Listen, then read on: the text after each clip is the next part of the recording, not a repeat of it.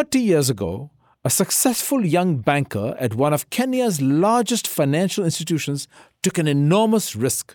James Mwangi left his lucrative job and a promising, if conventional, career to take over a small building society that was staggering towards death's door. It was called Equity Building Society, or EBS. EBS started out in the early 1980s as a savings and loan society, a place where village workers, small farmers, and merchants could pool their money. At the time, most banks in Kenya refused to provide everyday people with even the most basic financial services. Equity had helped fill that gap. But it was in deep financial trouble. By 1993, Equity had been declared insolvent. It was on the brink of shutting down. In my conversation with James Mwangi, the soft-spoken former accountant told me he knew the enormous risk involved when he took the helm of EBS. Yeah, it is true. I made a decision to leave from my previous employer, and the decision was painful because my salary declined to a sixth of what I was earning. But the decision to go to Equity had two aspects of it. One was empathy. They were the savers in Equity Building Society, so I could associate, and I felt if I could do anything to abate the pain that the village was about to go to, then I could have saved the savings of the villagers. James Mwangi grew up in a small village in central Kenya. His father was killed in violence that erupted during the fight for independence from British colonial rule. That left the family of 7 children in precarious financial straits. To survive, James, his mother, and his siblings sold milk, tea, charcoal, and fruits to others in the village. That's where he got his first taste of business and his first lesson in how financially precarious life can be for working people.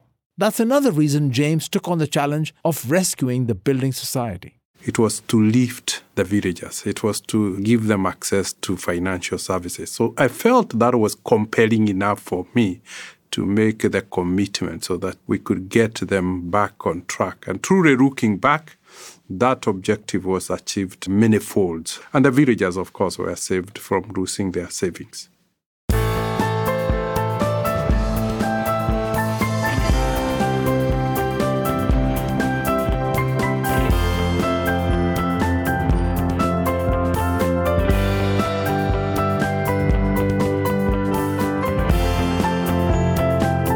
Welcome to Deep Purpose, a podcast about courage and commitment in turbulent times.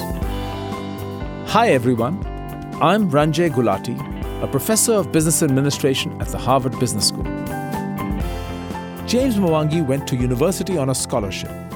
Then he began his career in financial services as an accountant in the capital, Nairobi. James rose to the post of Group Financial Controller. That's when the founder of the Equity Building Society, who had known James as a boy, asked for his help. EBS was floundering. At that moment in time when you made that decision, wasn't there some fear? I mean, calculus here that I'm about to leave a very successful career, fraction of my salary, my brand, my personal brand is a good brand right now, I've had a good career. You're leaving a lot behind. How did you do the cost benefit in your head? How did you manage the fear of maybe this is a very risky move? There was a lot of uncertainty. And of course, uncertainty breeds fear when you are making decisions. But I realized that I overcame fear to make that bold move because I felt one had a supportive system, had a wife who was understanding of the situation. And I also felt I was young enough that if it didn't work, I would still be able to get back to the job market. But I underestimated that if it didn't work, it could have gone with my name. So that uncertainty maybe never played completely into my face before I made the decision. When I look back today, I feel that it was a bold move, maybe a move if it is today, I would be more risk-averse.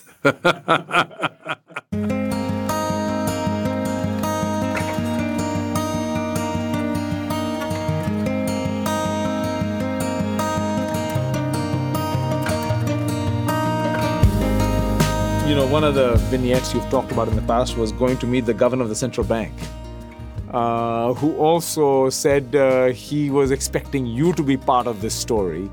You went there on behalf of the Building Society, but then tell us a little bit about that moment, and what do you think he saw in you that gave him confidence that if you were part of this, he would support the entity? Yeah, it was an interesting conversation because I took the chairman and the managing director to intercede for them to the governor, not to be crossed. And the governor asked me, what will they do that they have not done for the last 10 years? They have had the chance, they have had the opportunity. And then he turned to me and said, if it was you, I could give you a chance, because you could do things maybe differently.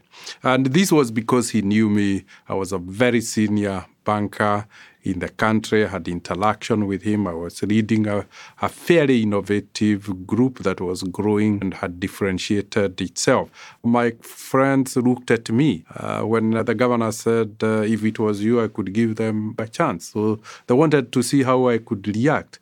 And at that very moment, I realized I couldn't abandon them because I had committed to take them to be given a chance. So I became the vehicle for the opportunity and for the chance. And the governor pushed his writing pad to me and said, okay, write the resignation, and picked on his phone to call my managing director to say, I've poached James to revive Equity Building Society, replace him as your group financial controller. That was a very simple conversation that ended with me joining Equity to do the turnaround.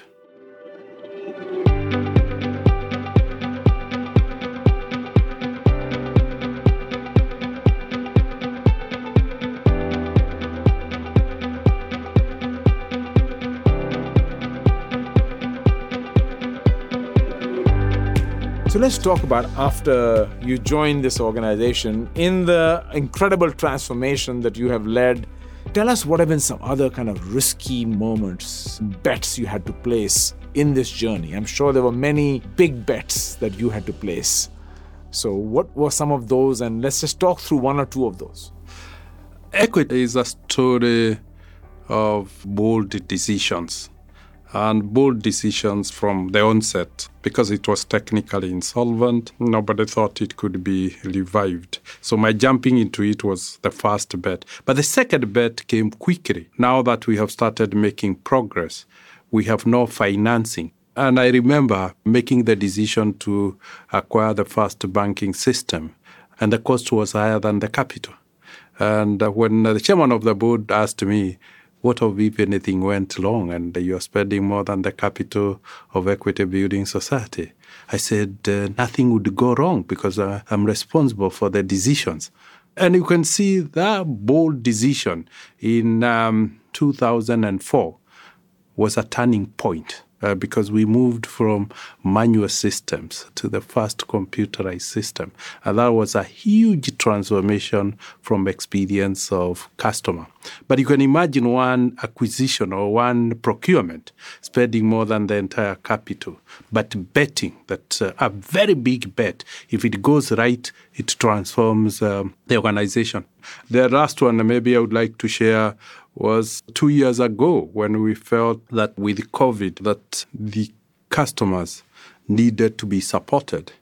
And we made a bold decision to withhold dividend payout for 2 years. Not that because we are not profitable, but because we wanted to provide cushion to customers who were affected. And we gave them up to 3 years moratoriums of both principal and interest. And then said that gap, the backing had to be by the shareholders. And essentially, we gave prolonged breaks of up to 45% of all the customers took rescheduling of their loans. And the shareholders bore the brunt of that decision by not getting dividends for 2 years. But you can see it has paid back in an incredible way because we demonstrated trust and confidence and empathy to the customers. After 2 years, the balance sheet of the bank had doubled from $6 billion to $13 billion. So that decision, again, was one big decision that looked very bold to give a break for 3 years of principal plus interest repayment and fortify that with a buffer of capital through withholding a dividend.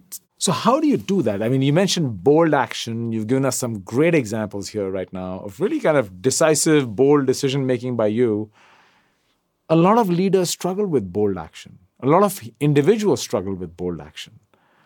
What do you find yourself doing when you have to make such a decision? Are you trying to de-risk it? In your mind, are you saying, okay, let's think of the scenarios and the contingencies? Are you trying to mobilize a lot of people around it so it's multiple of you involved? Or are you driven by this larger, compelling empathy and purpose that makes you believe that I have to do it even if it's risky? There are two aspects to it. The first one that we really test is the fitment to the purpose that the organization has set for itself. There is a perfect alignment, and we feel that this is a game changer decision, then we tend to be very, very bold. The second one is whether it aligns to our value systems. While the purpose acts as the compass, pointing leader to the true north, the guardrails of ensuring that you keep safe is the value system. So if we test, is this boldness driven by conflict? We have to be sure that it's not driven by anything that is different from the values that we subscribe to. The other one, of course, is what would be the implication of success. And that is really sometimes is the reward that justifies the courage and brings to a great extent the authenticity. If it's really authentic, if it's sincere, if it's genuine, if its probability of success is very high, then we tend to make very bold decisions. But they are all driven by the possibility of achieving objective. The purpose is really the overriding reason to help you overcome fear and uncertainty. All these decisions have an uncertainty, but you have really to really overcome that fear of uncertainty by looking at the possibilities of a game changer moment in the decision.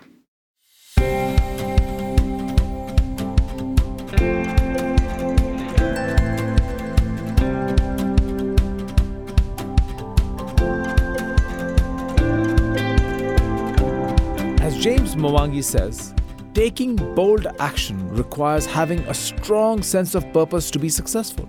Too many companies deploy purpose or a reason for being as a promotional vehicle to make themselves feel virtuous and to look good to the outside world. Some business leaders have foggy ideas about what purpose is. They conflate it with strategy and with concepts like mission, vision, and values. In my view, truly effective leaders need to develop a clear personal purpose to succeed. But it doesn't come easily. I have struggled a lot with my personal purpose because I've found myself and my life very integrated with that of equity. I seem to live the equity purpose as its leader. I have to demonstrate to the people, I have to live the purpose so that they can see and I can inspire them. So to a great extent, I find that the purpose of equity has become my essence in life. But when I boil it down to the big dreams of the organization, I find putting smiles on the faces of people a very fulfilling reason to wake up every day. Whether that then is the personal purpose, putting smiles on people's face. But then I look at the equity purpose is to change lives, give dignity to people, expand opportunities to people, all that contribute to people being happy. So I find the two completely interwoven. Tell us about your childhood. Your mother raised you and your siblings, and she obviously played a big role I've read and heard you talk about. Could you tell us about and give us maybe one story even about that really exemplifies her role in your life, if you can think of a story? I saw my mother having a huge role of inspiring me to become who I am. One of the most bold decisions I ever saw my mother when she took me to Form 1. And of course, I didn't realize that to go to Form 1, you needed shoes. I'd never worn shoes. And so my mother was told by the principal that, no, there is no admission in this school without shoes. And she looked at the principal and said, what are you talking about? He passed his certificate of primary education without shoes. Admit him. That's what he has come here to do, to study. He's not to wear shoes. And the principal was taken aback, couldn't argue with the mother. But I could see my mother was determined. She was not going to go back home with me because she needed her son to acquire education, and she was not going to let anything come between her and educating her son within the means that she had. And my comfort was not of concern to her. Its concern was me getting education. And she didn't care whether I looked like other children or not. That was one of the most... And Form 1 is what grade? How old were you? I was about 14. So it's really a very tender age. But you could see her passion for education. Yet, herself, she had never gone through a formal school. She had not attended any formal education, yet believed that what was best for her son was education. His widowed mother stood up for her young family in any number of ways. She resisted pressure from James's uncles to hand over her land, standing up against a culture that restricted the right to own property to men. And I saw her fiercely resist, saying because she's a woman being discriminated, her land being taken away, sort of disinherited anything that she had. And eventually, she got her 5 acres to herself, and that's how she brought us up. So she fought the causes of justice, causes of fairness, and causes of rights. I see a little bit that maybe I've learned a little bit to stand up to what one truly believes in, whether it's education, whether it's the right of women, whether it's laws that are repugnant to the rights of women, and standing up. And I've seen her win her battles consistently. How do you think about this idea of empathy and helping? You know, one of the things you've done very successfully, even when you joined the Equity Building Society, was this sense of empathy and wanting to help the unbanked in Africa. At one point, you even have described that the customers you were going after as you were thinking about your market was the customers like your mother who kept her money under the mattress. It's true, and I've observed these.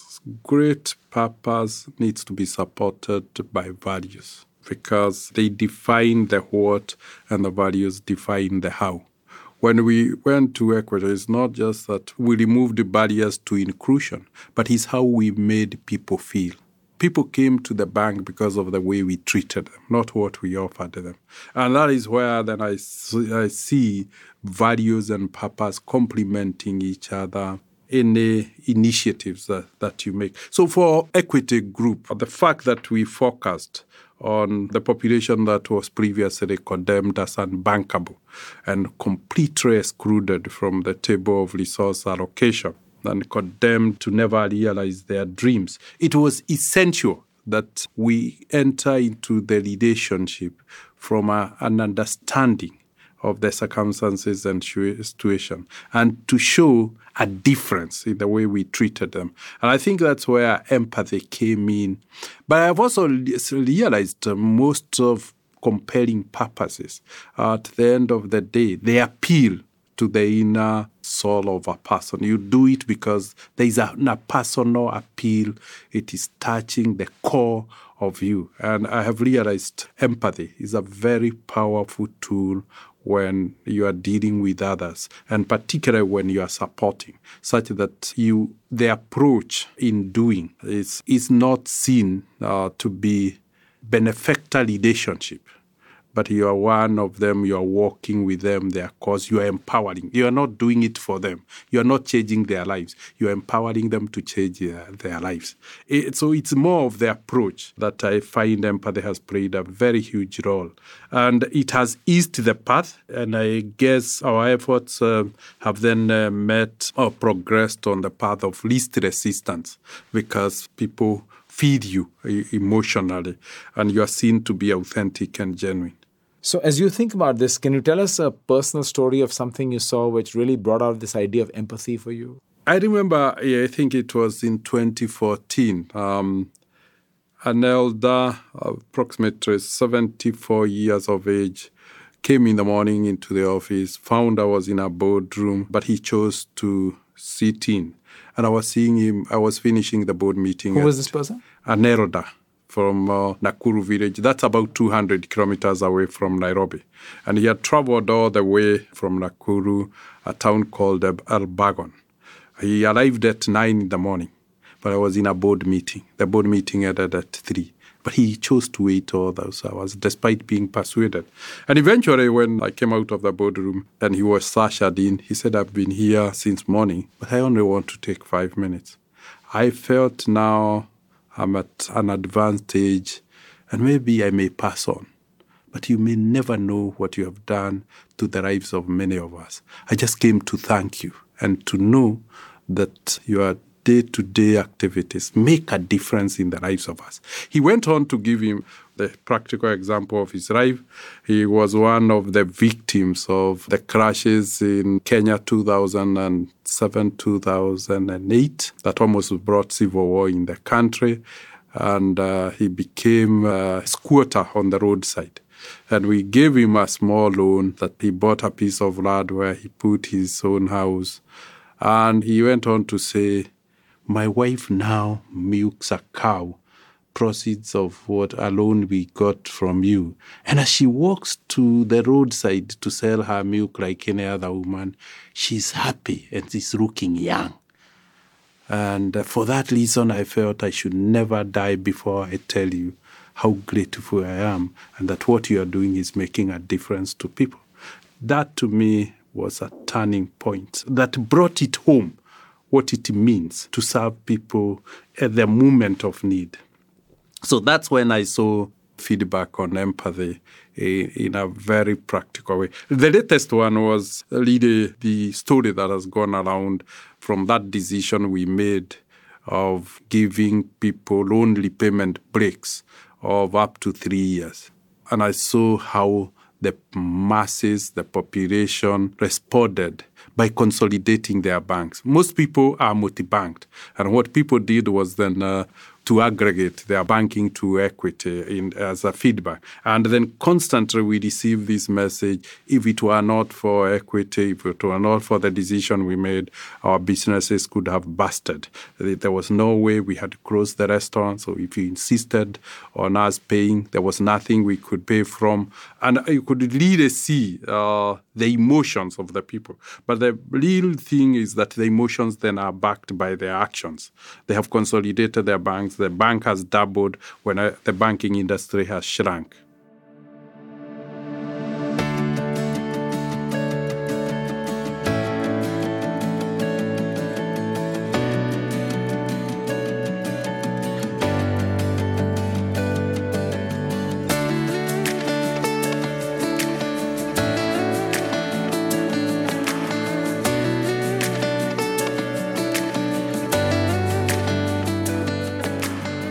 Many successful business leaders connect purpose and profit in what is often called the simultaneous solve. They aim to deliver profits and social benefits in tandem, solving multiple challenges at once. But research shows that it's hard to make such idealized goals pan out. In the case of Equity Building Society, James Mwangi had to convince shareholders to forgo their dividends so he could waive customer interest payments until the economy recovered. I asked him if he views this kind of purpose-driven decision as a kind of tax that a business must pay to really flourish. So some people like to say that let's connect purpose to profit. And this very example now, you have to make a very tough decision where you're telling shareholders no dividends, but we are going to give customers longer time to pay back their loans, or no interest, at least, interest waiver. Is purpose connected to profit in some way for a business, or is purpose like a tax on business that you must pay? Purpose for me is a basis of a business model, that combines social and economic, a model that brings shared prosperity, a model that has a twin capability, a social and economic model. And so purpose can be profitable in the sense that it propels the economic engine to do better because of the brand. And that's what we have experienced in Equity, that our purpose has not in any way affected our ability to do business. And then I would almost say that doing good and doing well are not mutually exclusive. You could be able to do both of them simultaneously, and they can be encompassed in a business model. Purpose then brings stakeholders, and particularly community and society, as a stakeholder and a beneficiary from the prosperity being created by a business. If I extend that, I would say then it's a recognition that community and society is a stakeholder, and that is then represented by the objective of the purpose. Let me go back to the hard challenges. What are some of the hardest challenges you have faced in your journey so far? The first biggest handle that I had to do was leaving a very comfortable job where I was earning 360,000 shillings to go and earn 60,000 shillings, a sixth of what I was earning. My wife was troubled. I was newly wedded.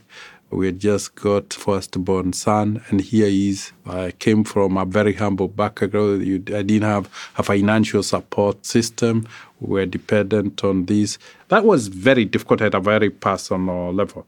At the office level, the professional level, many decisions. And particularly, I remember one of the latest one when Kenya government decided that all the banks in Kenya that had given loans to the national airline, Kenya Airways, would exchange those loans with the shares.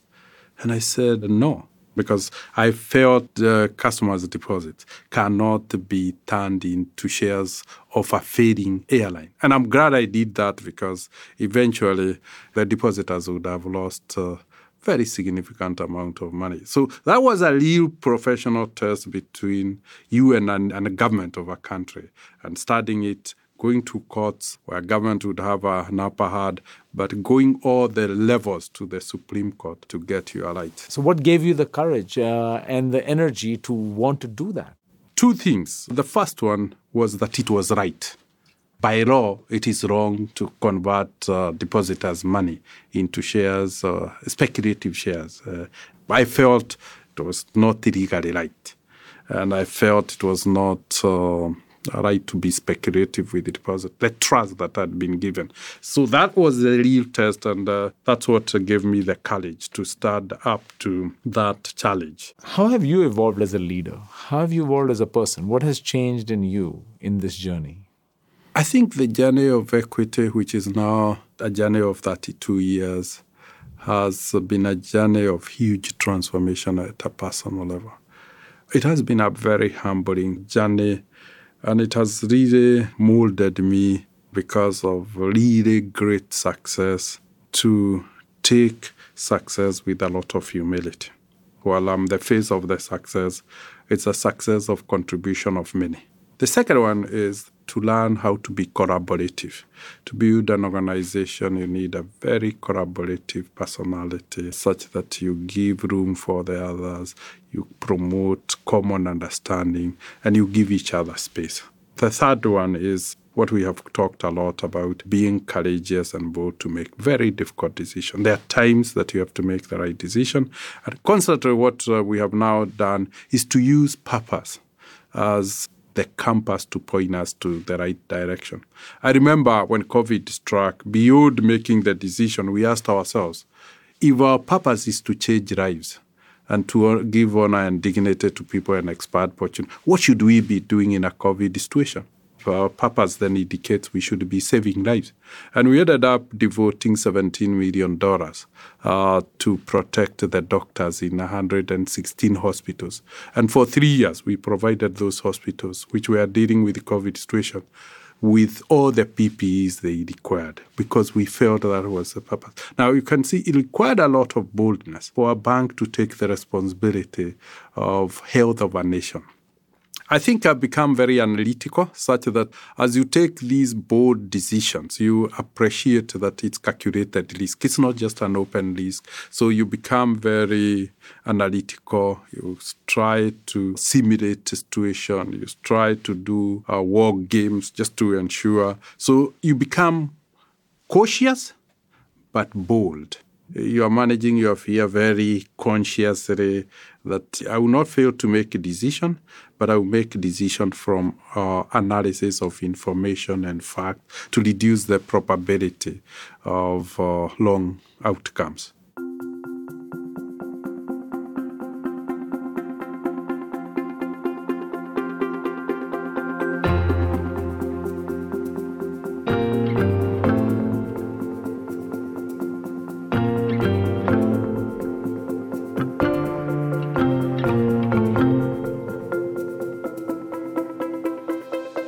The global pandemic was a time of deep crisis for many companies, large and small. It was also a profound stress test of how leaders and their organizations hewed to their core purpose or failed to do so. James Mwangi remembers the day in March of 2020 when the president of Kenya reported the country's first case of COVID and what protocols the country would enact in response. And one of them was to close businesses. And then quickly we asked ourselves, if the requirements is everybody stays at home, how do people pay loans? And then, of course, then we set our research department to do a deep research on past pandemics. And the striking outcome, they did that for 800 years, was that no pandemic has ever been dealt with in less than 2.5 years. 2.5 years. That's how long it takes for you to find a solution. And truly, if you look at COVID, it took 2.5 years to find the vaccine. It took 3 years to have the vaccine fully given to the population, a period of... And that is what informed that if we were to provide a solution to the customers, it had to coincide with a period for which we expected the pandemic. And that is why I said you have to do deep analysis, you have to have your data as you take these bold decisions. You mitigate fear by having facts and knowledge. It's not that you don't fear, you mitigate fear to make decisions by having deep understanding, deep facts and knowledge about the situation. And that is then why you're able to make big decisions, because the risk is mitigated, the fear is managed. So once you understood this, and even though you're mitigating fear by calculating how many customers, 2.5 years, you still had to make a big decision. A very huge decision. The first one was that we would suspend the dividend payout for 2 consecutive years. That would build up about $300 million to create capital buffers. At the same time, that was not building the liquidity buffers we required, because 45% of the loans are no longer paying, and they are not paying interest, they are not paying the principal. So we had to go again to the market and borrow $1.5 billion to fortify the bank from a liquidity point of view. So once we build the capital buffers, then we build the liquidity buffers. And we felt this was sufficient then to cushion the bank for 3 years. Fortunately enough, the customers responded to our empathy by rewarding us with consolidating their bank. So essentially, this withheld dividend became new capital to fund growth for the bank, because the bank doubled during the 2 years of COVID. So that's how we saw it. And purpose, as I said, helps you to find really what you should be doing. Because, as I said, it really becomes the true north of where you should be going during difficult times. You have said in other contexts that you will retire in 2032. Whenever that will be, I don't know. But how are you thinking about what you hope is your legacy? What will be your legacy as you look back at what you accomplished in your time at what is now Equity Group Holdings? Maybe 10 years back, if you asked me that question, I would have said my legacy would have been disruption and democratization of financial services, bringing financial inclusion. We started when only 4% of Kenyans were banked. Now 87% of Kenyans have access to financial services. But looking back today, they will be more defined by the work of our foundation. We have 60,000 kids that we have given scholarships. We have about 761 kids we have found global universities, scholarships. When I look at that, the impact of that generation and what we have really created, their work most likely will define what I will be remembered for. 87% of all those kids are orphans. And yet now they have access to education that they could never have accessed. And I believe we have created the next generation of leaders. In many ways, you're serving that kid without any shoes. Absolutely. It's really the literary James Mwangi, where nobody would have seen who they would ever become. I feel every child should be given a chance. Society give me a chance. And if I was never given a chance, Professor, I will not be with you today. I've been speaking with James Mwangi, Group CEO of Equity Group Holdings. Equity is headquartered in Nairobi, Kenya, and serves more than 18 million customers in 6 African countries. Equity's purpose is to provide inclusive financial services that transform livelihoods, give dignity, and expand opportunities. For more of my conversations with leaders in the business world navigating the 21st century business environment, visit my deeppurpose.net website. While you're there, you can also find out about my book titled Deep Purpose. Companies that are serious about establishing and working towards a deep purpose find that it delivers game-changing results for the workers, shareholders, and larger society. So, visit with me at deeppurpose.net. This podcast is produced by David Shin and Stephen Smith, with help from Jen Daniels and Craig McDonald. The theme music is by Gary Meister. I'm Ranjay Gulati. Thanks for listening.